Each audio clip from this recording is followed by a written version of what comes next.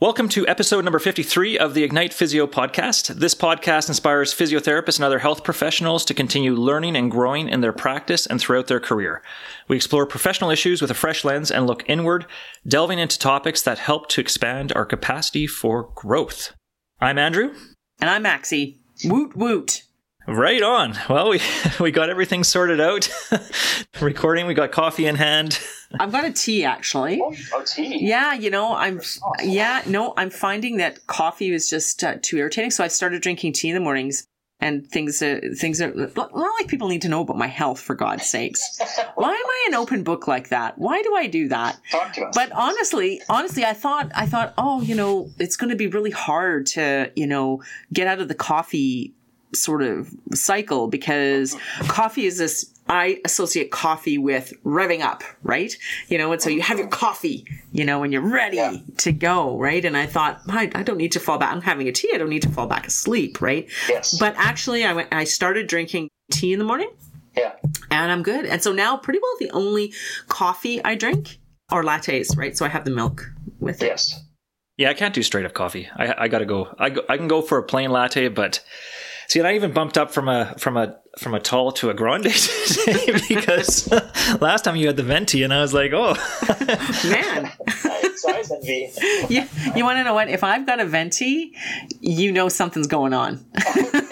Good to know. That's a social cue. Ask me if I'm doing all right. That's right. How many things do you have on the go? Or it might just be, I wanted to treat myself. I've needed some soothing, and I needed a latte, a big old latte. So anyway, there you go. Well, now everyone knows our coffee or non-coffee habits.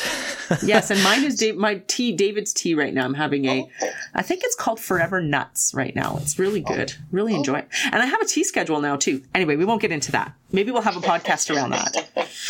All right, maybe for a later podcast. Maybe a later podcast. We'll continue this conversation on the next podcast, and I'll tell you all about my tea schedule. That's right. So last episode, we had Glenda on the show, and that was a great conversation that I thought, really insightful. I thought it was great to meet in person and just talk about burnout, right? And one of the things that really stuck with me from that conversation was something that Glenda said around the idea that we tend to carry. I don't know if it was a carry of the relationship or we carry the interaction with a person. And she broke that down, this idea of that we care, but then we also worry. And that carrying is what really can wear us down and can also contribute to burnout over time. And so that's something that I've been, thinking about more and just reflecting on, even in terms of my own clinical practice, and catching myself where I care, but then I also worry about that patient. I in a sense, I attach myself to their outcome, to the state that they're in. And it's amazing how much more challenging that is, and just from an energy standpoint. And so today I thought, it'd be great to talk a little bit more about that. And that sort of just started making me think more about compassion. And I've been starting to read a book by Dr. Ronald Epstein called Attending Medicine, Mindfulness, and Humanity. And he has this chapter in the book called The Shaky State of Compassion. And so I actually jumped ahead to that chapter because I just thought that was such a great title for a chapter. And so I thought, and often, that's this when we talk about compassion, we just think, okay, well, I just got to be more compassionate, right? Or we talk about compassion fatigue. We talk about these things. And so I thought there were some great quotes, and I thought, you know what? Let's dive into that a little bit today, because I feel like it's something that we can either feel guilty about in terms of feeling like we're not compassionate enough, or we feel like I have to guard myself from showing too much compassion because that's going to help me avoid burnout. And I think there's a lot of misconceptions around compassion, and I think it's a really tricky area because I think it's one of those things that we often are trying to navigate ourselves without a lot of input and outside perspective to help guide us with our patients. So how does that sound, Maxie? Sounds really good, Andrew. You've been doing a lot of thinking. I do. There's a lot of thinking going on. So I thought, let's just start at the beginning in terms of compassion. How do we define it? And I just did a quick search, Merriam-Webster, what is compassion? And in the book, they talk about 3 ingredients for compassion. So I thought, let's just go through that. And I know you've got a couple thoughts as well. You've attended some presentations on compassion. But Merriam-Webster defines compassion as the sympathetic consciousness of others' distress together with a desire to alleviate it. Very generic, right? But that is a starting point with that definition. Anything you want to add to that, Maxie? I mean, from reading, because I'm Shelley Prosco, who is a physiotherapist from Alberta, out in central Alberta, uses yoga and pain science. And they've actually just written a book, her and Neil Pearson and some other authors, written a book on yoga and science and pain care. And I've heard Shelley speak actually at the San Diego Pain Summit last year, actually. And it was a very enlightening presentation because she certainly, I think intuitively we think we know what compassion is, right? We go, be more compassionate. But their compassion is not just about this outward projection either. Like there's a awareness that you have to have. And I don't want to go too deep into that because I'm not the compassion expert. But when you're talking about a definition, let's circle back around to this definition. Why I mentioned Shelley is because right now I'm in her book chapter on compassion in yoga and pain science. And the definition that, let me see here, the definition, because there are a few, there's one that's a more generic one. And what is compassion? So she says there's no agreed upon definition of compassion. Oh, well, look at that. So, but what you're saying about this person and their definition seems to jive, right? So there's lots of interpretations. Extending kindness toward another, she says, is a simplistic definition of compassion. In the Oxford Handbook of Compassion Science, many of the leading compassion researchers present evidence that compassion can be described as an emotion, a motivation, a trait, an attitude, and can even include a behavioral component. The working definition most widely used throughout the handbook is taken from Getz et al., which states that compassion includes two components. The awareness of pain and suffering. So that seems to tie into that sort of sympathetic, you're aware of somebody else and their suffering, and the desire and motivation to relieve the suffering. Interesting, yeah, because in this book by Dr. Epstein, he has three components. So I think two of those for sure are covered. The noticing of another suffering, and then he goes on resonating with their suffering in some way, and then that acting on behalf. I don't know. I think we'd have to talk to Shelley because what I would wonder about, you're resonating with it. So is he saying you're feeling empathy? Is that a tag on empathy that you're resonating, that you're, I don't know. I do not know if I agree with that because I may not have been through the experience that person's been through. Likely I haven't, right? And that shouldn't have to be a precursor to being compassionate. 100%, yeah. And what if you're trying so hard to resonate with that person, right? That is limiting your actual ability to be compassionate. Well, no, and I agree. And I think he's getting at this idea that, and he points out, you can't experience the same thing that someone else is going through, right? So he gave this example. I think it's more about empathy that he's addressing there. But he's saying, let's say he gave the example. He's like, when I've talked to patients who have kidney stones and you say, oh, I've had a kidney stone too.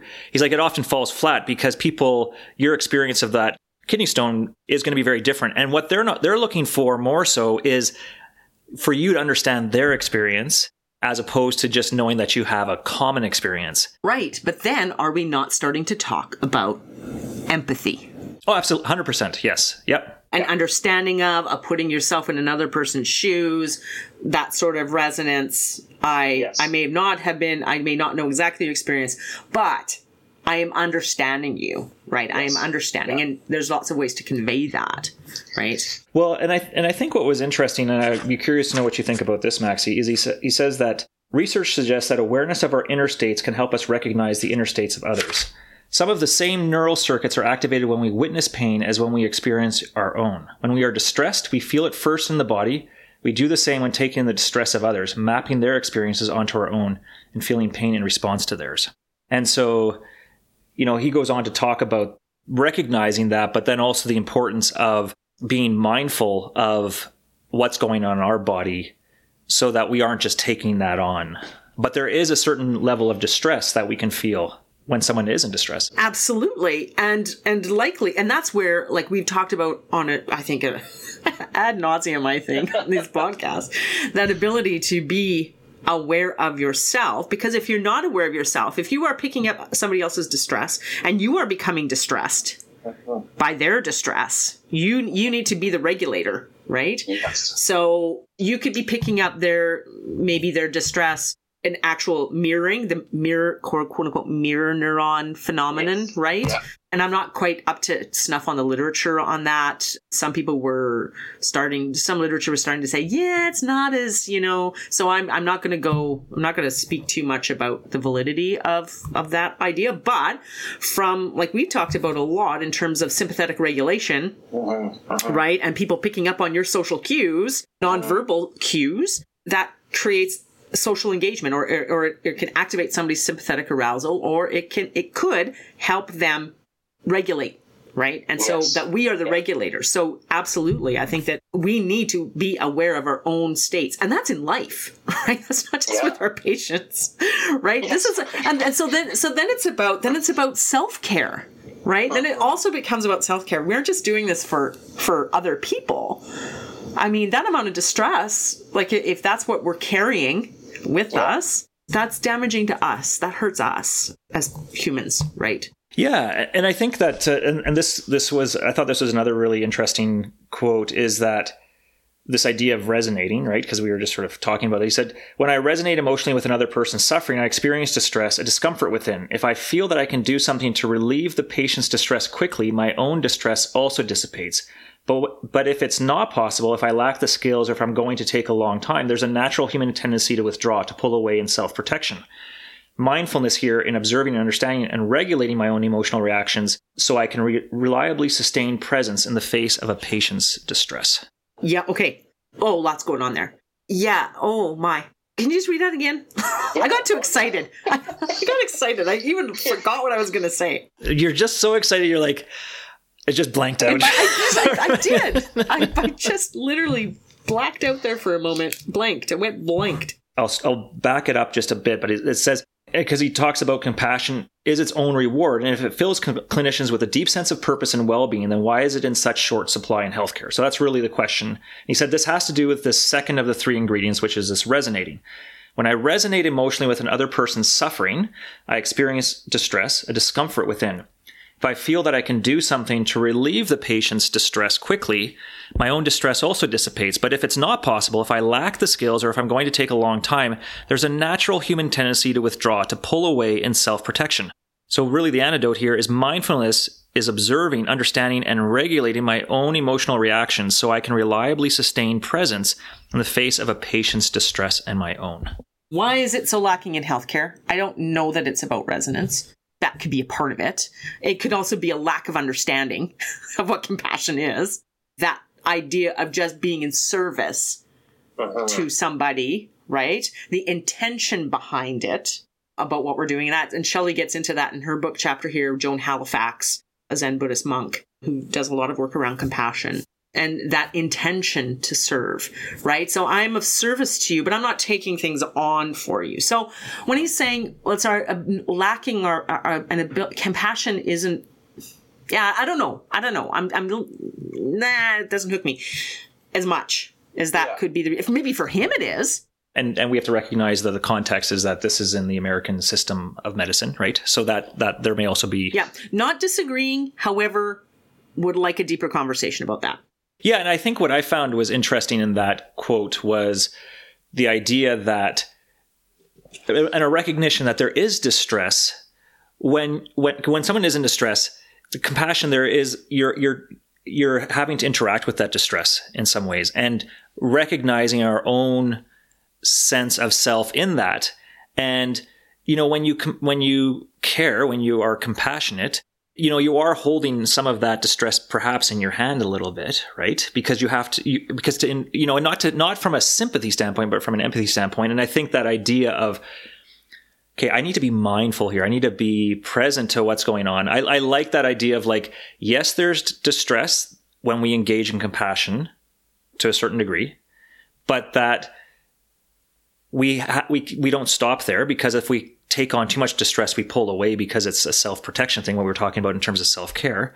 And then can we look at being mindful so that we can be present and regulate our own selves so that we aren't carrying the distress of others. And I think it would be helpful to kind of outside of the clinical interaction, because when you're in it really hard, to regulate yourself, if that is your pattern, right? Yeah. It's wonderful to be aware of it and to have some ways that you know that you can pull back and regulate yourself. And also, though, I think outside of the clinic, we can could we not put ourselves through some exercises, right? Like, you can bring up, well, the last time that this happened to me, what did I feel in my body? Like, and you bring up a memory of it, and you can get a sense of, this is how I'm feeling, right? Oh my gosh, right? Hey, Andrew here. Just a quick break from the podcast, as I wanted to let you know about an innovative web-based tool that I'm building that's going to help optimize your treatment approach and achieve better results with less stress. The reason I'm building this app is to help myself and other therapists more deeply understand our patients so that we can avoid the potential pitfalls that can jeopardize treatment outcomes. So much of what impacts treatment is hidden below the surface, and this tool will help adjust how you approach each patient based on who they are. Think of it as Outcome Measures 2.0. Make sure to check out the show notes for a link to sign up to get my latest updates. All right, back to the show. And what are the things I start thinking? What are the things I want to say? What are the actions I want to take, right? Being aware of the full gamut of it, all of it, right? And then go, okay, pause. Okay, don't send ourselves into a loop of distress. Pause, park it, slough it off, and go, now, if I were grounded, if I'm regulating, actually, maybe don't slough it off. Maybe go, okay, now I'm going to regulate. Yeah. Now I'm going to regulate. What would I do to regulate? And now I'm regulated. Now, how does that change what I'm thinking, what I'm feeling, what I would say to this person, how I would respond to this person from this state? Because it's about the state that you're in. And I think oftentimes, think about athletes. If the only time they're practicing is when they're in competition, right? So they go through things, right? And I think maybe it's about taking a bit of time to be with ourselves and just, and not necessarily in relationship where the stakes are high all the time. Yeah, exactly. Right? Yeah. The stakes are high, but it's just going, okay, I just need to take some space for myself to explore this. Yes. So that it can be more meaningful when I go into practice, and also less stressful. Yeah. Well, and I like this idea, with being in a state, states are transient, like they change, right? So if you find yourself in a not such a good state, you can quickly change into a different state, right? And I think that there's this ebb of flow of states. And I think that to think that we're, okay, I just want to be more compassionate, that somehow I just put on my hat of compassion. And this is now, I'm in compassion state, right? I think that there is this nurturing that we need to do to be able to allow compassion to take place, right? Because I think, they mentioned this in the book too, like they referenced Joan Halifax. Joan Halifax, you see? Yeah. And I liked what she had said because he was quoting her saying that for compassion to emerge, we have to create the right conditions. The challenge is to create those conditions in which compassion is most likely to arise. And I like that, right? Because it's that idea of recognizing that our state as a person, internally, externally, is constantly morphing and evolving. But we can influence this. And I like this idea of, let's take ourselves out of those really high stress states where we're going to go into reactive mode, right? Because that's really hard to pull out of that without practice. Now, okay. Here we go. We're talking reactive mode. That takes me to another point that sort of section, that quote that you read took me to. He says, well, we withdraw. I don't think that's the only reaction that we can have, right? Like, our human nature is to withdraw from that. Not necessarily, right? A human action could become more aggressive. If you're sympathetically activated and you can be more aggressive, you can go into anger. That's not withdrawing. Right? Withdrawal can certainly happen, but that might not be the first thing that happens when you're in that place. So that's another thing. I think there's more to it than that, maybe, Yes. right? But there's a number. But I think the key is to how do you respond in those situations. And I would say that, I mean, I want to make sure that we're not giving him too hard of a time, because I am just taking a quote out of an entire book. But Hey, he wrote it. he wrote it. That's It's right. out there. Exactly. Listen, you don't have to. Are you resonating with maybe the distress that he would be feeling right now? I'm just, trying to embody compassion. But yeah, I think that, yeah, for sure, our state, we may have particular patterns that we default to in times. But I think what is interesting is that common element in terms of like that mental, emotional exhaustion that happens with burnout, where you tend to disengage and you tend to lack, caring. And there's almost like, I'm just now going through the motions. And Yes, because it's very protective, because you're protecting yourself. so I think that definitely and that initial reaction may be one of anger, or it may not be self-protection, but there definitely is. Fix, you throw more stuff at them. There can be lots of reactions, but yes, the withdrawal is certainly a part of that. That's very self-protective.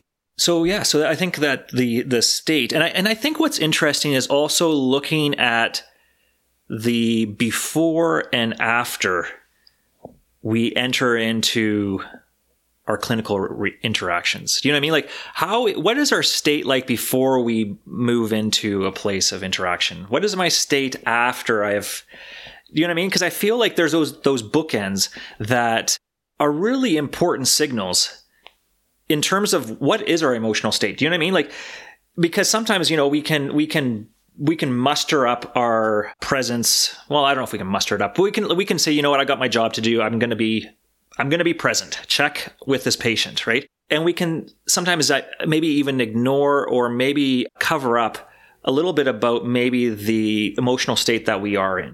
And I find it interesting to look at what are those bookends of our experience, whether that's at the beginning of our clinical day or it's even just before a clinical interaction, to say, okay, maybe these actually are some really useful or important signals to get a better sense of what is my state. Well, yeah, absolutely. And this is a kind of off, not on a tangent, but maybe it's expanding it more. It's not just about what is our state when we go into the clinic, right? Is because we have other meaningful relationships in our lives that require us to be present, right? Absolutely. So this is a way of being, in your life, right? Yeah. To be aware of yourself and how you are responding to your partner, to your kids, to your friends, to your boss, to, your colleagues, right? It's really about, we talked about, what was it, 2 podcasts ago, about a practice, about the process, right? If you focus too much on the outcome of it, I must be compassionate, or this is what I need to do to be compassionate. It's a process. We're human beings. We're constantly going through this, right? All of the time in the interactions that we have, right? And I think that when we isolate it to clinical practice, that it makes it a skill, or it makes it something that we restrict. We put on, right? And I think that, I don't know, like maybe that some people might perceive that as pressure, right? To be compassionate. I just got to do it all the time. I got to do this all the time? What? It's 7 hours. I have to do it 24 hours. Well, we'll give you a break when you're sleeping, right? You touch on something that's really important, is this idea of these transition moments between the different roles of what we do. That transition from our clinical day to our family time, or to, interactions with others that are outside of a clinical space, is that how do we transition ourselves from those times, right? And that's something that I'm working on a 30-day challenge that by, I think, the time this podcast is published will be on its way. But one of the things is this idea of the week 1 challenge is to actually do a meditation at the end of your clinical day. And something I put together to help with transitioning from your clinical day and letting go, but also recognizing the gratitude and that gratefulness of the interactions so that we can transition more effectively to the rest of our day, right? Because I think that sometimes we carry over this burden. It's almost like, I don't know, the scatter effect of interactions, and even just, I think, just our own internal energy that can then make us less present and compromise in some ways the importance that we need of the state we need to be in terms of our other interactions, right? So I move on from my clinical day. I haven't really processed anything in terms of what that day is. Now I have to move into this interaction with my kids or with my spouse. And now all of a sudden, but I've still got stuff that I'm still carrying in from that interaction. It makes it a lot harder to be in a good state, in an empathetic state, in a compassionate state, when I haven't really helped myself clean up or clear up some of those things that happened from the day. Absolutely. And even being able to recognize that there still is residue when you're leaving.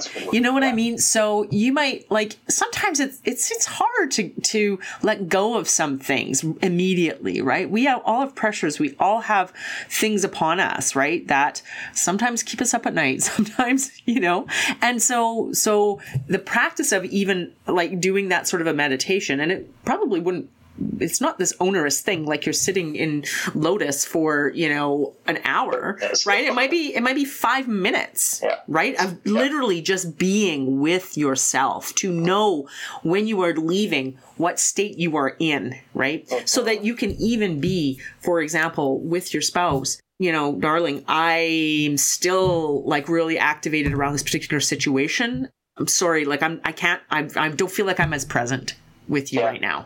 You know what I mean? Nothing to do with you. It's, it's residue. It's me. But truly, it's residue. It's residue, and I just can't seem to shake it. So I'm going to try, but just know that I'm kind of off in another world. Yeah, because it might take a bit of time to process that. But even that recognition, I think, is really important, because I think that residue, what ends up happening is we carry that over. We don't allow ourselves to be present to that and to even let go of some of those things. We then carry that. We'll just sleep it off, or I'll just work out to, clear it, right? The next day, same thing, more residue builds up. And then by the end of the week, it's you got all this stickiness on you, right? You've got the sticky residue all over you. And I think then it becomes, I think to me, that's some of the risk of that energy depletion and just that fatigue and again, whether it is compassion fatigue or however you want to frame it, I think there is just, it's you sort of feel gummed up, you can't move freely, you're in a sticky suit. And imagine, okay, so once again, it's bigger than just our clinical interactions and our professional self. Yeah, so you're gummed up. Such a good visual. You're gummed up. You're trying to interact with other people in your life. Yeah. You know what I mean? You're either tired and or angry and or distant and withdrawn. Worried, And then the people in your life are going, hey, yo, right? And then there's this, if you're not aware of what's happening, then it becomes an argument. It becomes, there's tension. And distance and it starts snowballing, right? Yeah. So then that's more pressure on you, right? Those relationships start being affected by it. And, wow, if we could just say, yeah, I'm struggling right now with some stuff, honey, or with, you don't have to maybe tell your kids that, but, but it comes out though, right? It comes out, because I know that if I'm in that place, guess what? I've got a shorter fuse. I'm going to withdraw a little bit because I just don't feel like I have anything to give there, right? And something that I wanted to just add to that is, I think that sometimes what we can think is that interacting with patients is always a burden, right? And I think that there's so much of this opportunity, and this sense of gratitude that if we can foster and pay attention to, in that we have really a gift in terms of the interaction that we can have with patients. But what happens is that if we end up having all this extra residue, those interactions become more weighty and weight us down. But then also it makes it a lot more difficult for those interactions and those relationships outside of work to actually be life-giving, because we're not even present in those interactions, right?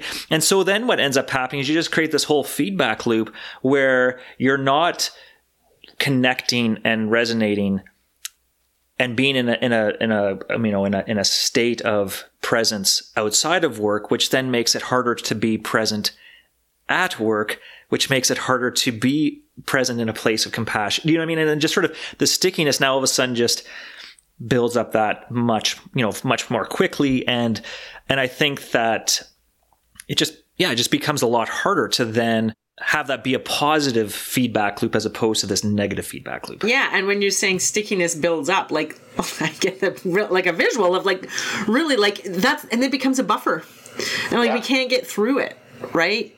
You know, and so there's this withdrawal, right? Yeah. And don't get me wrong, withdrawal. Sometimes we need to withdraw.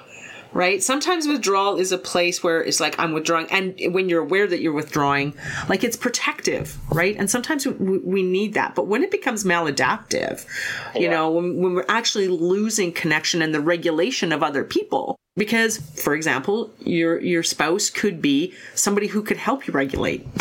Yeah, exactly. Right? You know, they could be that grounded person for you, right? And help you regulate. But if you're not aware that you even need regulation, you need to be more present and regulate yourself, regulate your nervous system. Then how is that supposed to happen, right? Well, exactly, right? And I think that, again, this doesn't have to be this big thing that you have to do to help reset and clean up the stickiness, right? I think that it's like what we talked about is like, it's the process. It's like, what are the things that you can do on a daily basis? And I think to me, it's even about, can you start to put a little bit of a wedge in between the clinical interaction, portion of your day, create a little wedge to pause, to reset, to let go of, like, to clean up the stickiness, that residue, so that you can then transition into the interactions outside of work. And doing that on a daily basis, now all of a sudden is like you've got the sort of the engine cleaning fluid working through your motor. The motor's still running, you're still moving, but there's that cleaning fluid that's helping to clean out some of the gunk. And if you do that a little bit each day, every time the motor runs, you're gonna end up finding that transition becomes easier. And that I hate to use the word skill, but I think that practice, right? That practice of transitioning becomes easier. Yeah, and I really like the idea of the practice of it.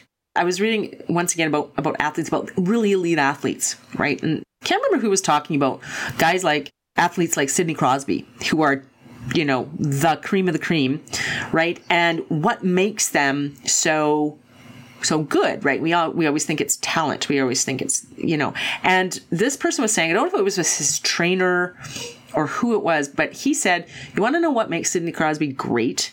What makes Sidney Crosby great is that he does what he needs to do. He goes through his workouts, even when he doesn't want to, even when it's boring, even when, and we always think that athletes like that, oh God, they must love, being in pain, the physical pain of, and that they're these, I don't know, transcendent beings or something in that way. But it's like, no, they don't want it's the boring stuff, but they do it because they know that it's the process and sticking with that process and that practice that is going to eventually make them, it's going to translate into their work, into what they do. So be like Sidney. That's the bottom line. Be like Sidney. Be like McDavid. Yeah, no, that's awesome. Yeah, no, I think that's great. I mean, really the takeaway, from our conversation today for clinicians is see if you can start to develop a practice of resetting at the end of a clinical day and transitioning, recognizing that compassion really is a state and that those states can fluctuate, but we can help to put ourselves in a place where compassion can come more easily, more freely, and more deeply in our clinical practice. But recognizing that compassion is not just for clinical practice. It's something that we want to embody and embrace across our life. And we need to look at the ways that we can help make that happen across our life and not just isolating it to one. And with ourselves. And with ourselves. I don't think you can be compassionate. I'm going to make a statement. I don't think you can be compassionate with other people unless really that you can have that compassion towards yourself and be aware of that towards yourself. So that could be another conversation. That could be, yeah, absolutely. Another podcast episode right there. All right. Well, thanks for tuning in, everybody. And great conversation as always, Maxie. And look forward to the next podcast episode. All right. See you next time.